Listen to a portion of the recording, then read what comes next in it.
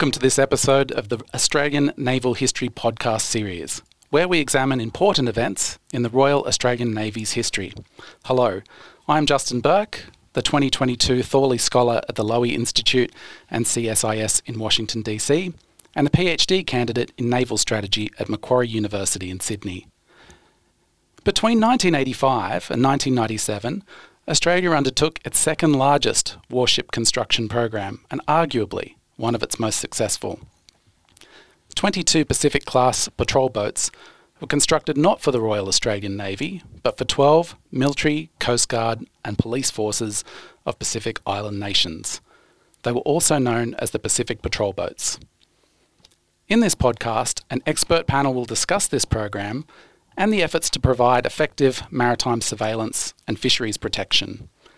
To tell this story and to examine the ongoing legacy, I'm joined by Commodore Jack McCaffrey, who was a naval aviator. Currently, he is a visiting fellow at both the University of Wollongong and the University of New South Wales, Canberra, at the Defence Academy. He co-authored Wings of Gold, the story of Australian pilots and observers who trained with the United States Navy 1966 to 68, and is currently co-writing A History of the Pacific Patrol Boat Program for the Navy. Captain Andrew McKinnon, who was the Pacific Patrol Boat Program Project Director during the design, finalisation and early construction years, and later was the Director of the Southwest Pacific Section in IPDIV, International Policy Division in Defence, where he helped establish the vessels in the recipient countries. Commander Andy Schroeder, during his career, has had an active service in Timor-Leste and commanded the Pacific Patrol Boat HMAS Bunbury, the patrol boat rather, HMAS Bunbury. Relevant to this episode, he was the Maritime Surveillance Advisor to the Government of Samoa in 2006 and 7. He is now the Australian War Memorial Navy Fellow, assisting with naval input to the museum's redevelopment. Thank you all for joining me. First off, let's set the scene. Jack McCaffrey, noting that only 3 Pacific Island countries have navies, how have the Pacific Patrol boats been operated in the recipient countries? Thanks, Justin. Well, as you mentioned, 3 of the countries did have navies, and so we have Papua New Guinea, Tonga and Fiji were the 3 in question. Papua New Guinea was already operating the attack class patrol boats which had been in service in the RAN since the mid-1960s. Fiji had a small number of patrol craft which it had received from both Israel and the United States, and Tonga had 2 small or 12-metre Brooke Marine patrol boats. So there was the rudimentary and organisation was there, but the supporting capacity was very, very limited. All the other countries that operated Pacific Patrol boats did so through their police forces, their national police forces. Now, 5 of them did have some prior patrol boat operating experience, but very, very limited. For example, the Federated States of Micronesia had from time to time chartered a patrol boat. Palau had converted a confiscated Taiwanese fishing vessel, and both the Republic of the Marshall Islands and the Solomons had a small number of very small inshore patrol craft. In all cases, though, the supporting infrastructure was almost non-existent, especially as far as logistic support is concerned. And the other 5 countries involved had the other 4 countries involved had no patrol boat experience whatsoever, so they were coming into the program absolutely cold. And one of the primary challenges that each of the countries had was in generating crews, and for some it was a case of converting policemen into sailors or sailors into police, or both, as the case was for a number of them. As I said, infrastructure in many of the countries was rudimentary at best, non-existent in places. Such things even as workshops, wharves, just didn't exist in some of the countries. And operational control centres for the boats as well did not exist. One of the other issues that arose in operating the patrol boats, especially with the police forces, was that they took quite a large chunk of the national police budgets, and this became a source of ill feeling amongst the police forces, where the maritime elements were sequestering most of the budgets for those police forces. The primary tasking was fishery patrol.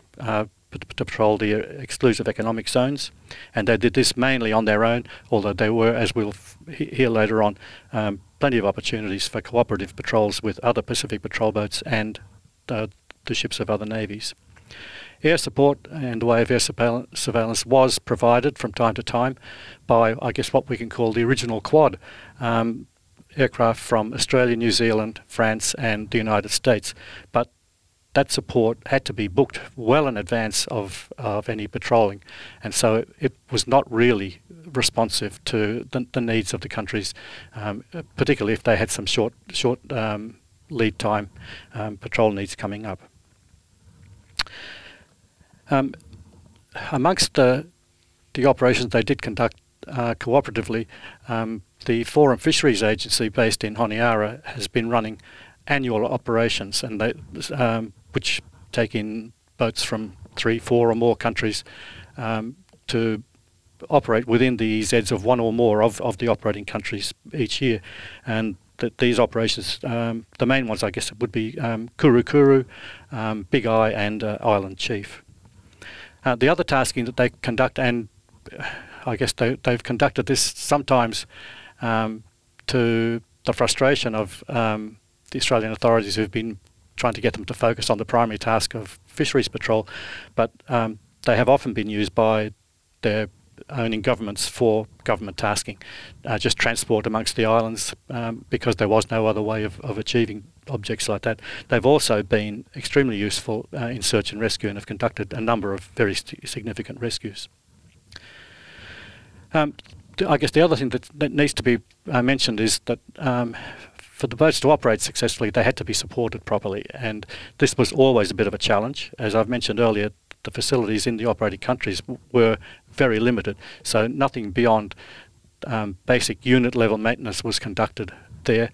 Most of the other maintenance was done in genuine shipyards, some in the South Pacific, primarily Suva, but most here in Australia. And there were 3 main activities that were carried out for this. Each boat went through a biennial slipping, so every 2 years it was taken out of the water, repaired and maintained in other ways. Slippings, of course, also occurred in between those 2 yearly periods whenever they were needed, say for groundings or whatever else.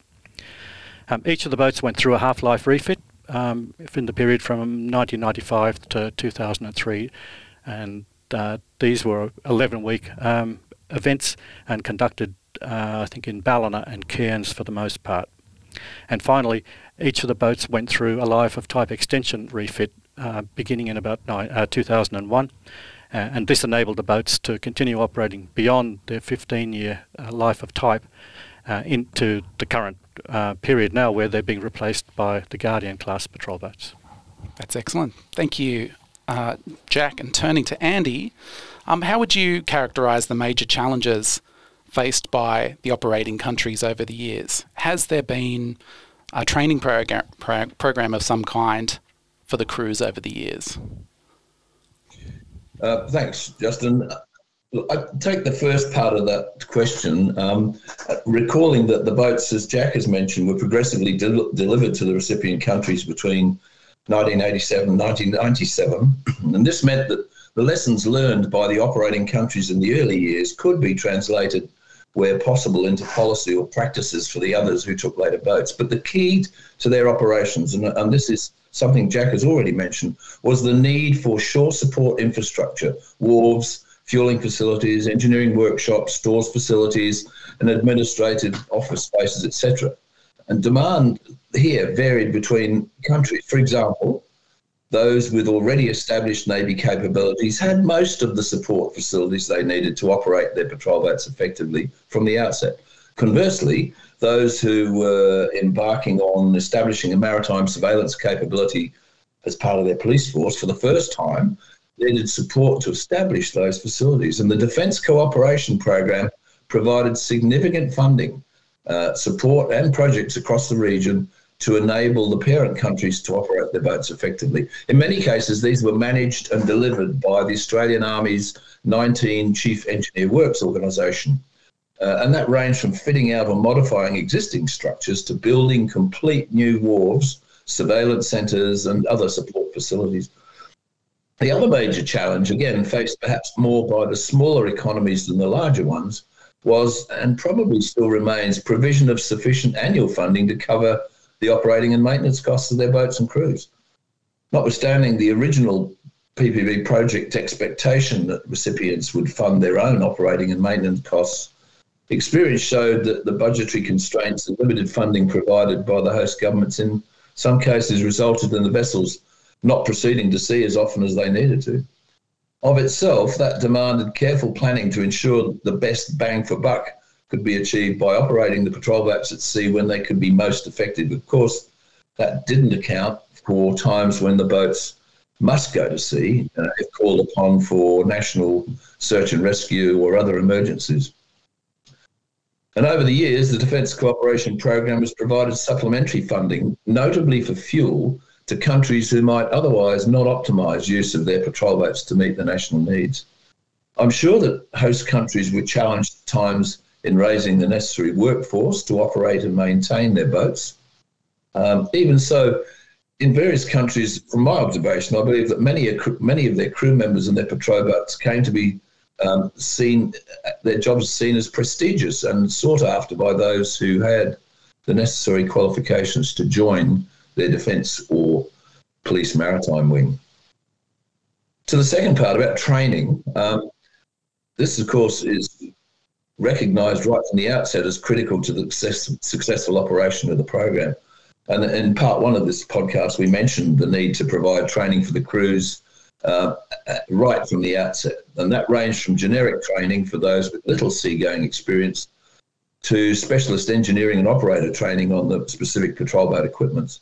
Much of that training established at the time, I believe, has continued, with a key element being ongoing training at the Australian Maritime College in Launceston for the technical and the seaman crew members.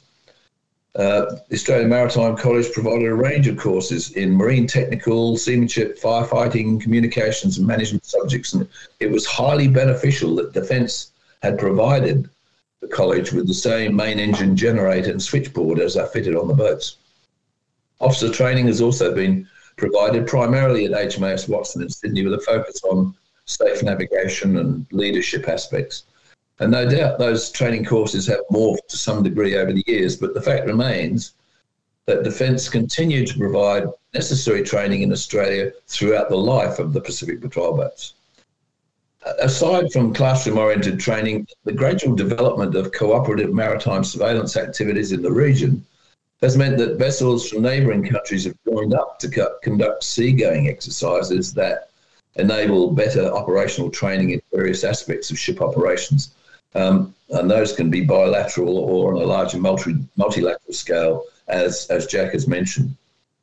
For example, that allows for crews to practice their boarding techniques for use in investigating foreign fishing vessels or various rescue, towing or other evolutions. And such training exercises increase crew confidence and identify unsafe practices. The Royal Australian Navy, the Royal New Zealand Navy and the US Coast Guard specifically their ships have been regular participants in this type of training. And just as an aside, Jack mentioned Exercise Big Eye as being one. I don't know whether you're aware that that name was chosen by the Defence Advisor and I at the time to reflect the physical characteristics of the chairman of the Foreign Fisheries Agency at the time. Anyway, I think Andy Schroeder will cover that in more detail.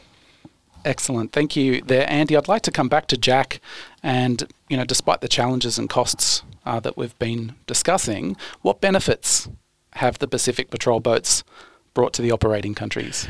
Well, for all, perhaps but Papua New Guinea, their exclusive economic zones were the biggest economic resource they had. They were unable, they simply didn't have the capacity to exploit the fish stocks in those exclusive economic zones themselves. And so it came down to being able to license foreign vessels to fish in those zones and to impose financial penalties for any illegal fishing that went on. And so the role of the patrol boat was to do that legal enforcement and to generate the income that would come from it.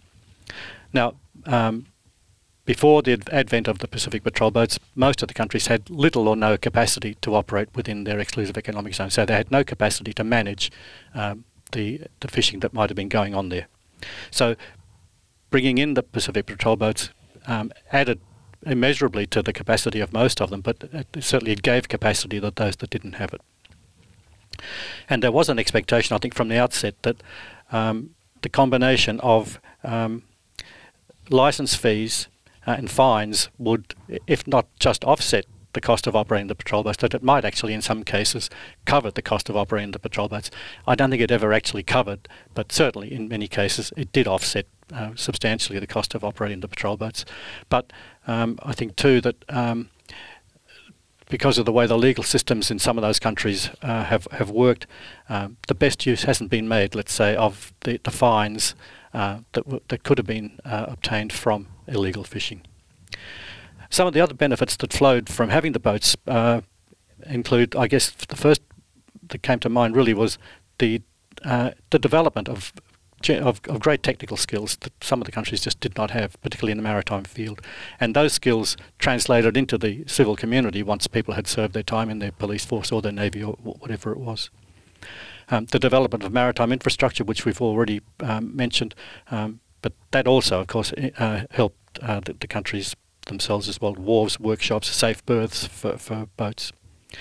The development of cooperative efforts, which they simply hadn't been able to achieve prior, and that had benefits not just for the fisheries patrols, but also for search and rescue and for other aspects of law enforcement throughout the region. The patrol boats, the presence of the patrol boats also enabled each of these countries to develop closer relationships with Australia, and for some that they had not had really close relationships with Australia, and these were generated through the work of and presence and work of the advisors, the annual Defence Cooperation Program talks that took place in each of the countries with our own people, and of course reciprocal visits by politicians, our politicians visiting them and vice versa. And of course the opportunities for training both within the RAN and also at the Maritime College, which Andy has already spoken to. And finally, I guess one thing that does come through certainly from what I've read is that there was genuine pride in ownership by these countries of their boats, whether they had 1, 2 or 3 or 4 as was the case with some of them.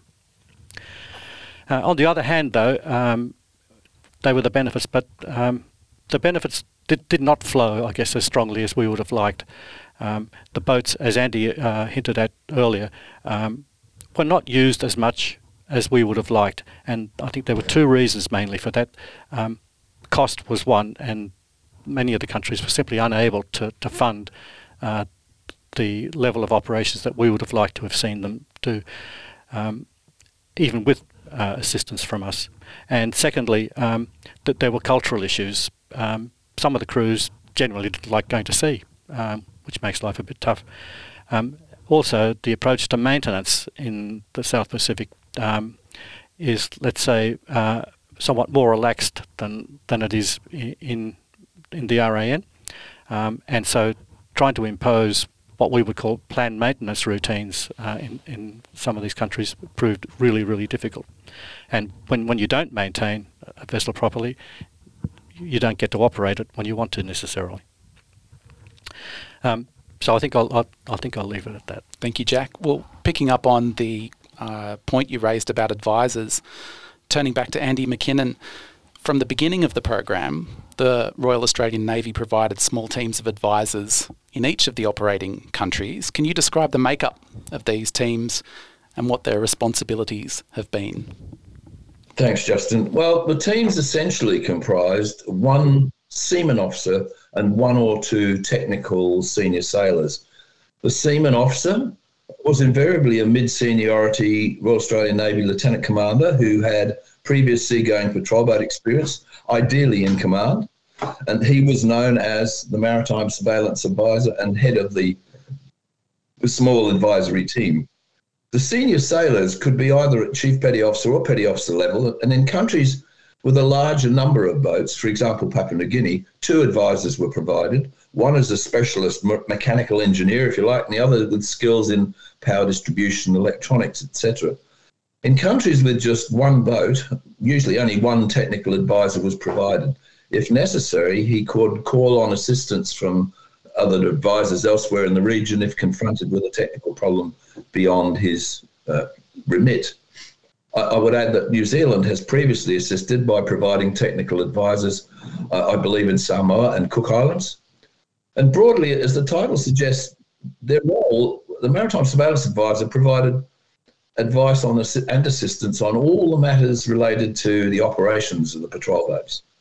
That included ongoing in-country crew training in navigation and ship safety, etc., surveillance planning, including coordination with any surveillance flights, and most importantly, maintaining good relations with the commanding officers of the boats and regular liaison with the military or police chief under whose operational and administrative remit the patrol boats fell.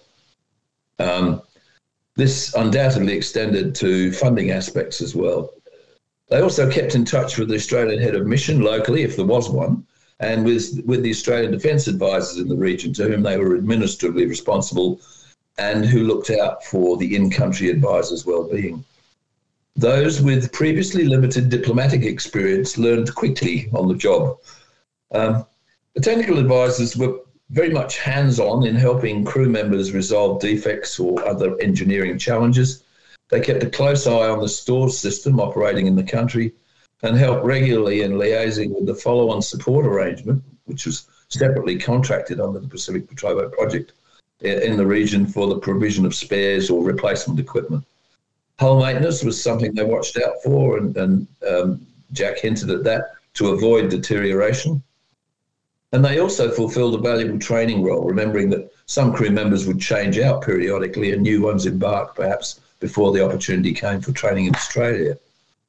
All advisors occasionally embarked in the patrol boats to sea ride, to observe and advise on aspects they felt might need addressing, and to provide confidence to crews and some assurance to the local officials that their boats were operating well. I think Andy Schroeder, though, is much better qualified to talk about this, having been an MSA. Excellent. Yes, I'd like to turn to Andy Schroeder now. And indeed, you were one of these Maritime Surveillance Advisors, or MSAs. It's easy to picture it as being a fairly idyllic place to work, if not an idyllic job. I'm sure reality can sometimes be somewhat different. What was life like for the advisors? What was the main work and the personal challenges involved? And did you have any opportunities to interact with other advisors? Thanks, Justin. Well, you're right. Samoa is considered an idyllic tropical island, and tourism to Samoa is indeed aimed at just that, staying in farleys or beach huts on white beaches inside peaceful reef-fringed lagoons with cool drinks and tropical fruits. That's the picture I'm painting. That is, of course, the tourist experience, and daily life over 2.5 years on a rock in the middle of the Pacific, though, can be like that at times, but more often than not, it's significantly different. Work was different. I arrived in the country straight out of a sea command myself, and so I'd handed over my command, and I was in Samoa probably 3 weeks after I'd stepped off my ship. And my brain was still wired as a Royal Australian Navy commanding officer. And subsequently I caused a bit of friction through misunderstanding, mostly on my part, of Samoan culture. I soon learned the error in my ways, though, and I was just too direct. And I changed tact and made more headway with the boat, that's MV Nafanua and her crew, who are actually a great bunch of professional sailors who just wanted to make a difference for their nation. The cultural challenges or differences remained throughout my time there, obviously, and were always something that had to be considered when the boat was scheduled for sea time. This was mentioned earlier. Often a ship would be scheduled for sea, but scheduled to proceed at 10 o'clock, and I'd look out my window and the boat would still be there at 10:30, and I'd look out my window and it'd still be there at lunchtime, and then I'd wander down and say, guys, you're meant to have sailed. And they'd tell me that such and such person hadn't shown up. And I'd say, well, why not? Well, he's got a more senior chiefly title than the captain, so therefore he'll come to the ship when he's ready. And then the ship will sail. So you're dealing with things like that, which clearly from a Western Navy's perspective, that's just so far in left field, and you could probably understand the challenges I had coming straight out of command myself. Ashore in Samoa, as a non-Samoan, you're a minority. But it's interesting because you're a wealthy minority. And it poses curious circumstances so that you don't offend people. On top of that, everyone in the country knows who you are and what your role is in the country. And exacerbating this for me, when I arrived, my predecessor had just replaced the Navy vehicle and brought into the country a brand new large SUV. That wasn't the issue. The problem was that the only other car in the country like the MSAs, the same make, the same model, the same colour, the same delivery date, was the Prime Minister's. And it was exactly the same. So wherever you went, anywhere on the island, anyone would stop and look at you and say, oh, is that the Prime Minister? Oh, no, it's that Navy guy. So you're always in the spotlight. You also live in a compound with barbed wire fences and security guards. The guards' main purpose, though, was not to keep people away. It was more about keeping packs of wild dogs away from the compound, which did roam through Samoa. Daily consumables were also always discussed. If you wanted to eat Australian-type foods, you needed to be aware of when the supply ship would come into harbour, and a couple of hours after it had arrived, you'd get down to the expat grocery store and buy whatever you wanted. Things that we take for granted here, they're really expensive. In 2005, we'd pay 15 Australian dollars for 2 litres of fresh milk. And it may not seem so outrageous now, but we would also pay $12 for an iceberg lettuce. Post-COVID, things have changed. But we adopted the approach that when in Rome, or in our case, Samoa, and we elected to eat Samoan style, and realistically, they were pretty inexpensive. Sashimi grade tuna, $10 a kilo. Lobsters were less than $3. And tropical fruit and vegetables were really cheap. We became accustomed to UHT milk, and indeed when we got back to Australia after 2.5 years in the country, my son was 4.5, and we took a lot of coaxing for him to drink fresh milk. So he'd turn up his nose and say, that's not milk, and he'd need some UHT. For those ADF personnel on the postings that had school-aged children, education was always something that needed to be considered before you left Australia. The schooling standards in many of the Pacific Island nations are different to those in Australia. And as such, a lot of people would elect for their older children to stay in Australia and go to boarding school, while many parents whose children came on posting with them would engage local tutors, usually people who'd had experience in Australian education, to fill the potential gaps between the two systems. Health was also something you had to consider.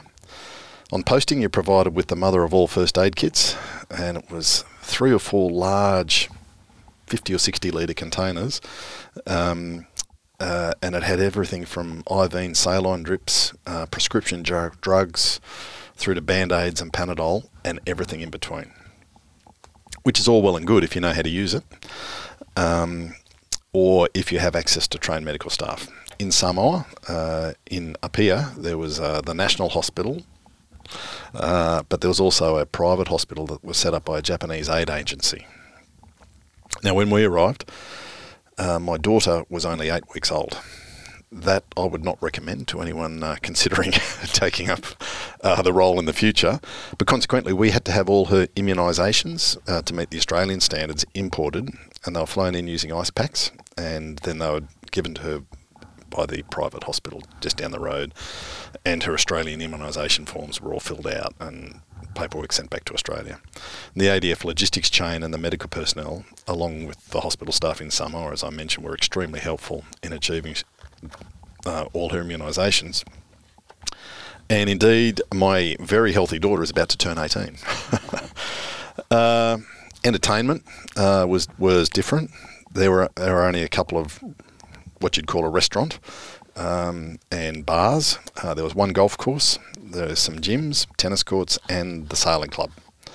Most socialisation occurred between the expats at functions held in the embassies or the high commissions and residences in and around Apia. Although each function was always attended by the same people, it was a really small gene pool.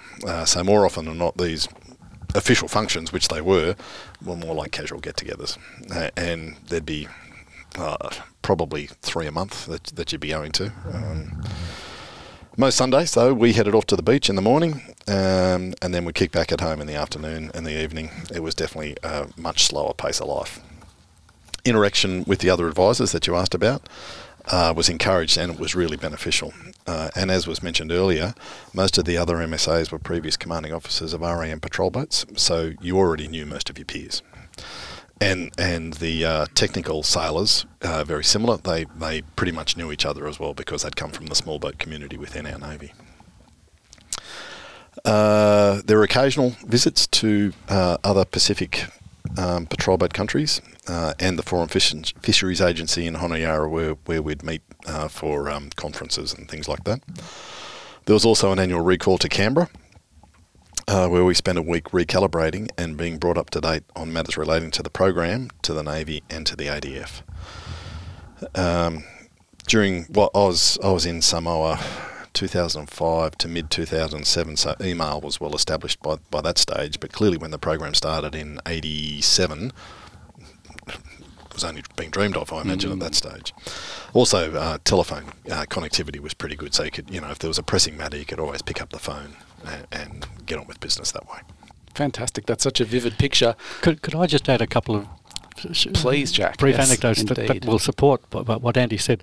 And it's not just the advisors, but I think the advisors' wives also played a pretty major role. And one anecdote that I recall from my own reading was in the Marshall Islands on one occasion, the MSA's wife coordinated an air and sea search and rescue operation because the MSA was absent doing something else and none of the locals was prepared to do it. So she stepped in. Now, I don't know whether she had naval experience or not, but I think it just shows that it is a team effort, and always is, I think, in the Navy anyway. Well, going on from that with the partners, my technical advisor had a stroke when the patrol boat was in refit in Cairns, and so he was still in Australia in hospital. At the same time, I had a recurrence of a long-standing back injury and was medevaced out in a wheelchair. And so they're the two Australians running the program, and I got approval through my desk officer for my wife to manage all the finances for the ADF in Samoa for the 3 months that I was in hospital. So yes, it sounds like it's not unusual that the partners step in and help out. And there was at least one other occasion. It wasn't the Marshall Islands, but there was one other country where the wife I think she was a nurse, but because of her experience, she was able to deal with some kind of infection that was going through the children in the local town. So, of great assistance there. The other one that comes to mind, and Andy mentioned it in respect to food. 5 or 6 years ago, I was doing some project work in the Pacific, and I was on the way from Suva to Tuvalu, and as I was checking in, there were people hovering around the check-in counter, and I couldn't figure out what was going on. But what they were doing was waiting to see what my cases weighed, to see how much fresh food they could get additional to their own luggage, and they were bringing fresh food back from Fiji to Tuvalu with them because it was in fairly scarce supply in their own country. Indeed. Very good. Andy Schroeder, just to follow up with your descriptions there, can you also describe what a typical operational patrol, should it ever leave the wharf, what did it involve? Well, of course, it was different for each country, given the number of boats in each country varied and the size of a country's economic exclusion zone varied. Samoa had perhaps the smallest economic exclusion zone out of all the participating countries, and we could do a sweep through the entire EEZ in between 36 to 48 hours. So we aimed to complete one of those patrols twice a month, weather and ship availability dependent. Now, Samoa did, when I was there, was doing really well and was one of the countries that had a lot of sea days, but a lot was 57 in a year. That was considered a lot, which by our standards would be, eyebrows would be raised. But they got to sea fairly frequently, and they wanted to get to sea, but there were hiccups along the way, cultural hiccups we might call them. When I arrived in 2005, there'd been a couple of operations where countries had worked together, and I think there had been a Kurukuru at that stage, one Operation Kurukuru. But Samoa definitely had not participated in a joint operation of any shape or form. But in 2006, we had a memorandum of understanding signed between the governments of Samoa and the Cook Islands that enabled the boats from either country to conduct a patrol in each other nation's economic exclusion zone. And then in early 2007, with the MSA from the Cook Islands, we conducted the first joint and combined patrol of the Cook Islands and Samoan EEZ in Operation Tui Moana. The forces included the 2 Pacific-class patrol boats, one from the Cook Islands and the other Samoan, a P-3 surveillance aircraft from the Royal New Zealand Air Force, and headquarters and planning staff from Australia. That was the 2 MSAs. While there were no intercepts, boardings or apprehensions, which was a bit disappointing, the operation was a success in achieving all the interoperability objectives we were aiming at. And now, though, as was mentioned by the other speakers, there's more and more of these combined and joint patrols going on with multiple ships and aircraft operating together.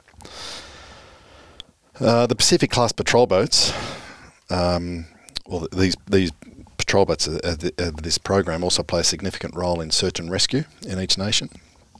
In 2005, Cyclone Olaf absolutely smashed American Samoa, which is only 60 nautical miles away from Samoa, and consequently it severely impacted Samoa. A number of fishing vessels were reported missing in the Samoan Economic Exclusion Zone. So once the severity of the storm had passed, it was still raging. I was impressed that these guys went out.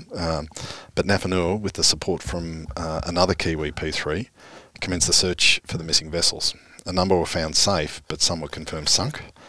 And Nafanua was able to locate and rescue many of the crew members. Unfortunately, there were also some who had died and recovered, but there were quite a few who were just never found. The point is that in Samoa, the Pacific-class patrol boat and her crew do actually make a big difference. Fantastic. Coming back to Andy McKinnon, I wondered if you wanted to add to that. Are there any particular operations that you'd like to mention? Thank you. Look, there's one thing I'd just like to tack on the back end of Andy's comments, and that's with respect to the patrol boat's ability to support in times of disaster. The patrol boat was designed to be able to export power. So if there was a village but with a wharf that you could still get alongside that had no power, in theory, the patrol boat could get alongside and export power and help in the recovery process. But there's, I think, one aspect that I think needs emphasising more as a philosophy than a specific operation. At the early stage of the PPB project, there was a recognition in defence that small patrol boats with a radar detection range of at best 20 miles and operating singly across vast tracts of ocean were a most inefficient means of detecting and identifying and policing illegal vessels infringing in their country's exclusive economic zones. So the Pacific Island Forum had a very effective organisation known as the Forum Fisheries Agency, which we've talked a bit about already, established in Honiara to maintain policies and assist in controlling licensed exploitation of fisheries resources in the region, which for many countries across the Central Pacific remain a vital element of their economy. The FFA, Forum Fisheries Agency, provides a practical means of coordinating the regional cooperation called for by all nations, who in 1992 had signed into force the powerful Niue Treaty on cooperation in fisheries surveillance and law enforcement in the South Pacific region. The long-winded name, but the cooperation between Samoa and Cook Islands, which Andy Schroeder just mentioned, was an example of just that. And indeed, there was a special flag that a vessel could fly if it was operating in another adjacent country's waters it would fly the Niue Treaty flag, theoretically to show that it's operating under the provisions of that treaty.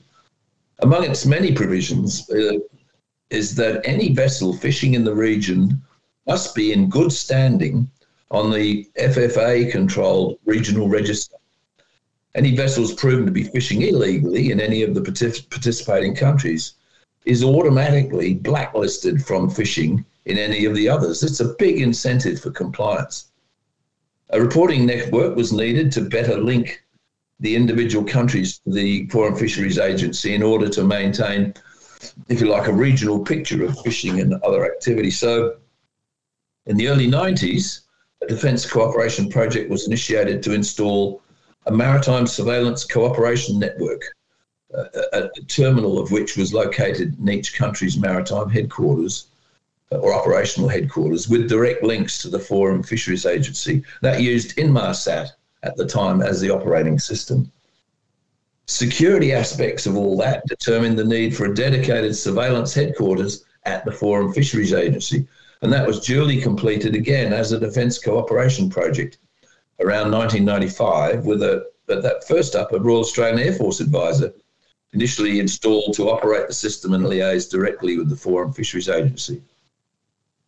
Improved regional fisheries surveillance patrols conducted by, in our case, the Royal Australian Air Force P3 Orion aircraft were further enhanced when we paid for some high-quality cameras that would provide good quality imagery that would allow these photographs of vessels overflown to be transmitted back to the Foreign Fisheries Agency, not quite in real time then, and to the relevant country in whose waters the vessel was sighted. So real-time aerial surveillance, which discovered and reported an unlicensed vessel, could relatively quickly, within a day or so, result in the vessel being blacklisted and potentially fined large amounts by the offended country, based just on that photographic evidence. Importantly, the timing of those flights, which were not publicly known, provided the impetus for the patrol boats to be at sea, to reduce response time and with a greater chance of boarding and apprehending any illegal vessels reported by the aircraft. It's been used to good effect in countries where fishery stocks are much larger and the incentive to fish illegally is greater, such as Jack again mentioned, the Micronesias, particularly the Federated States of Micronesia, where fines imposed on apprehended fishing vessels assisted greatly in meeting their patrol boat operating costs. The need for licensed vessels to be fitted with and transmitting on their vessel monitoring systems added to the ability of the Foreign Fisheries Agency and individual countries to monitor licensed fishing activity in the region. And finally, I recall in 1995, we established an early agreement for greater cooperation and coordination of surveillance flights by the Royal Australian Air Force, Royal New Zealand Air Force and French military aircraft from NMEA to better ensure coverage of the EEZs in the region and avoid timing overlaps. I think you mentioned already that the US has since come on board with that system.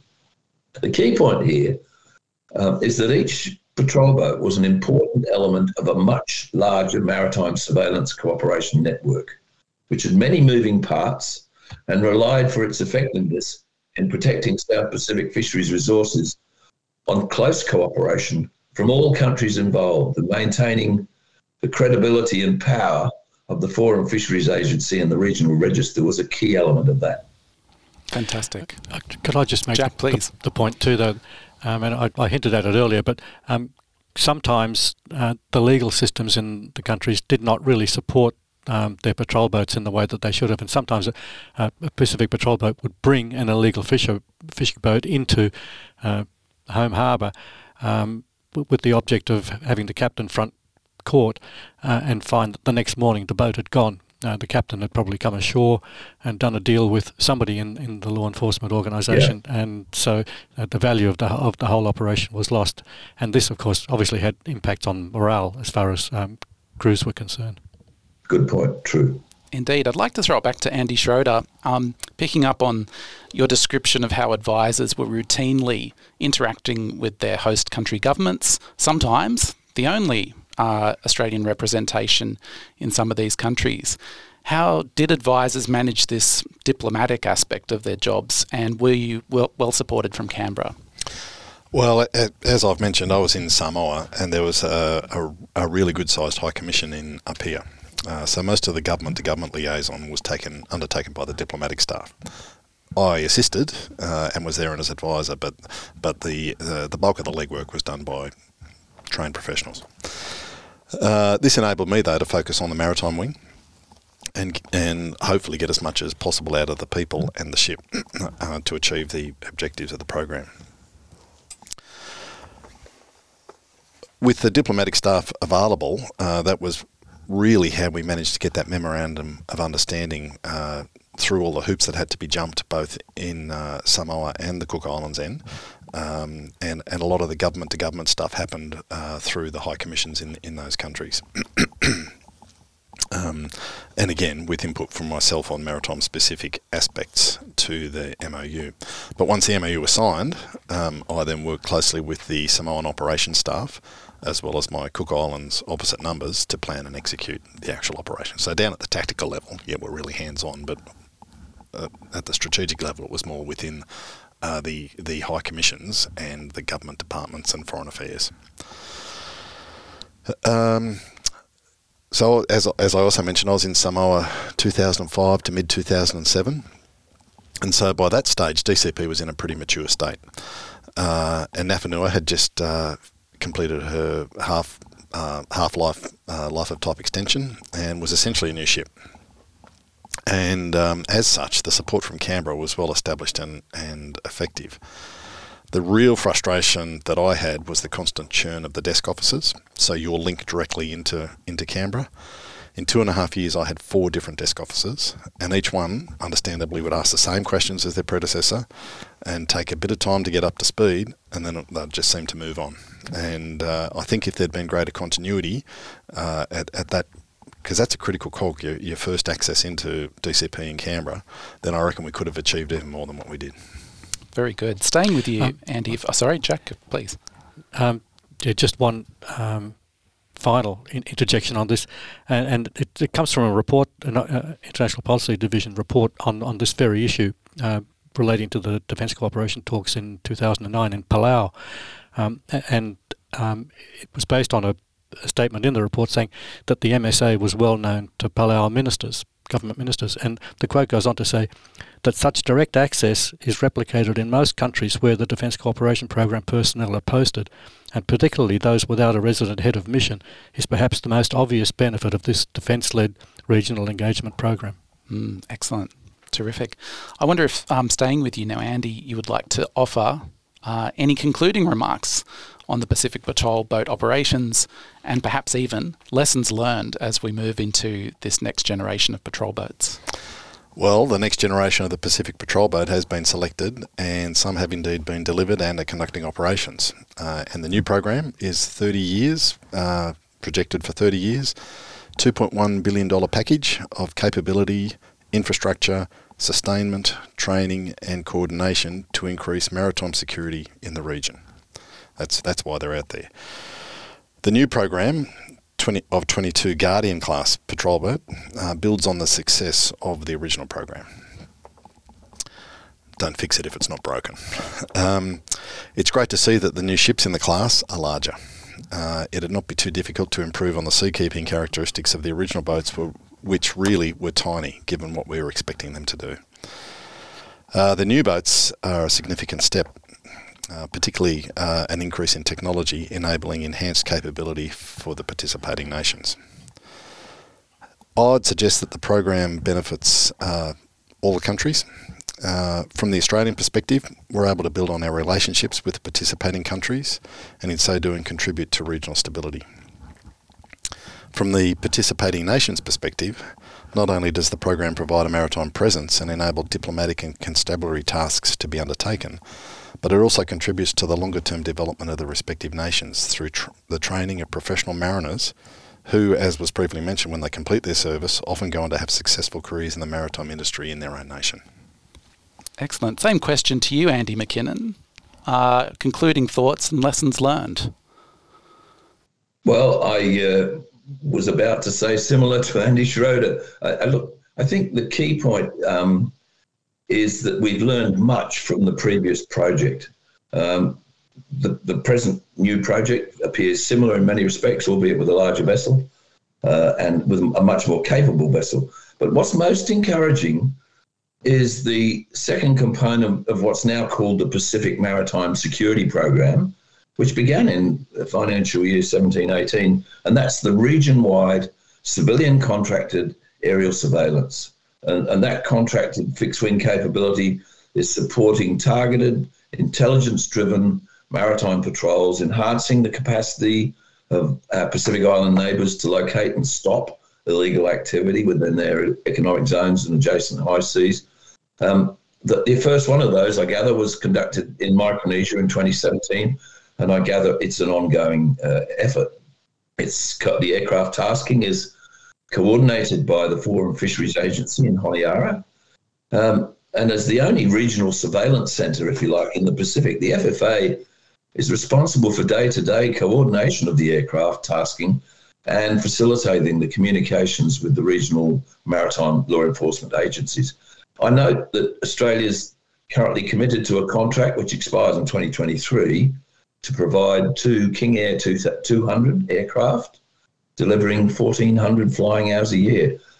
They've helped the Pacific Island Forum Fisheries Agency in tackling illegal, unreported and unregulated fishing in the economic zones of the 15 Pacific Island countries.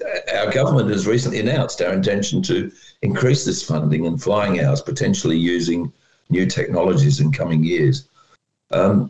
So I make the point that the Pacific Maritime Security Program, the new one, has continued enhancing Pacific Island countries' capacity to effectively collect, analyse, manage and share maritime security information internally with neighbours and throughout the region.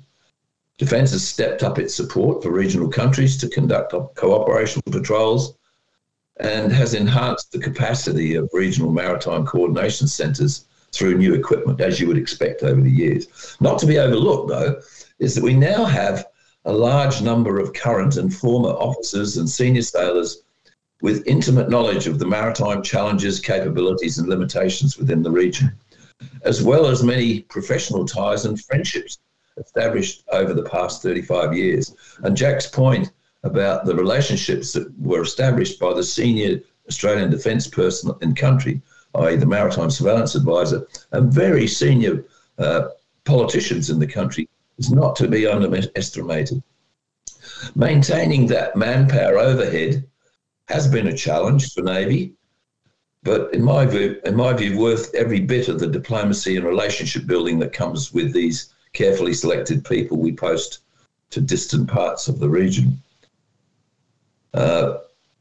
Development of self-reliant regional maritime patrol forces is significantly improving the region's response to resource violations, and strengthened regional relations and increased maritime patrol capabilities help maintain Australia's sovereignty and sea lines of communication, as well as contributing positively to regional stability and maritime security cooperation. So, in conclusion, Australia's continued support of the Pacific Patrol Boat, and now its replacement, has contributed to ongoing close relations with neighbouring countries and facilitated the generation of cooperative and effective communications and fisheries surveillance and enforcement capacity in the region.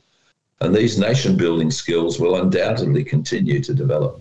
Terrific. Thank you, Andy. And to Jack, any concluding remarks? I say here to what Andy's just said. I mean, the air surveillance is key to useful surface patrolling, and I think it's useful for us not to forget just how big the South Pacific is, and 2 King Airs doing 1,400 hours a year is not a huge contribution, but it's a great start in making those patrol boats more useful than they otherwise would be.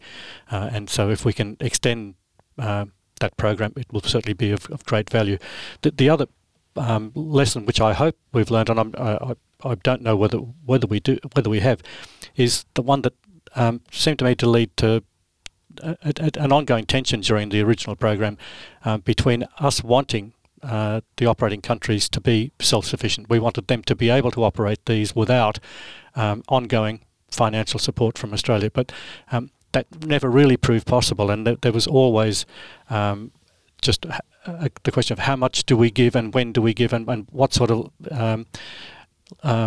lesson are we providing in giving more money, and so I think the reality is if we want these countries to be operating these vessels, we are going to have to enter into a long-term financial commitment as well as any other kind of commitment. It's just, I don't think it's really feasible to expect that, especially the really small countries like, say, Tuvalu with a population of 10,000, is going to be able to manage financially over the long term. Sadly, that is all we have time for. My thanks to Andy Schroeder, to Andy McKinnon and to Jack McCaffrey. Today's podcast is produced by the Naval Studies Group at the University of New South Wales with the assistance of the university's Creative Media Unit. Its production is supported by the Royal Australian Navy's Sea Power Centre, the Australian Naval Institute, the Naval Historical Society of Australia and the Submarine Institute of Australia. Thank you for joining us, and if you like this episode, please tell your friends about the Australian Naval History Podcast series. Goodbye for now.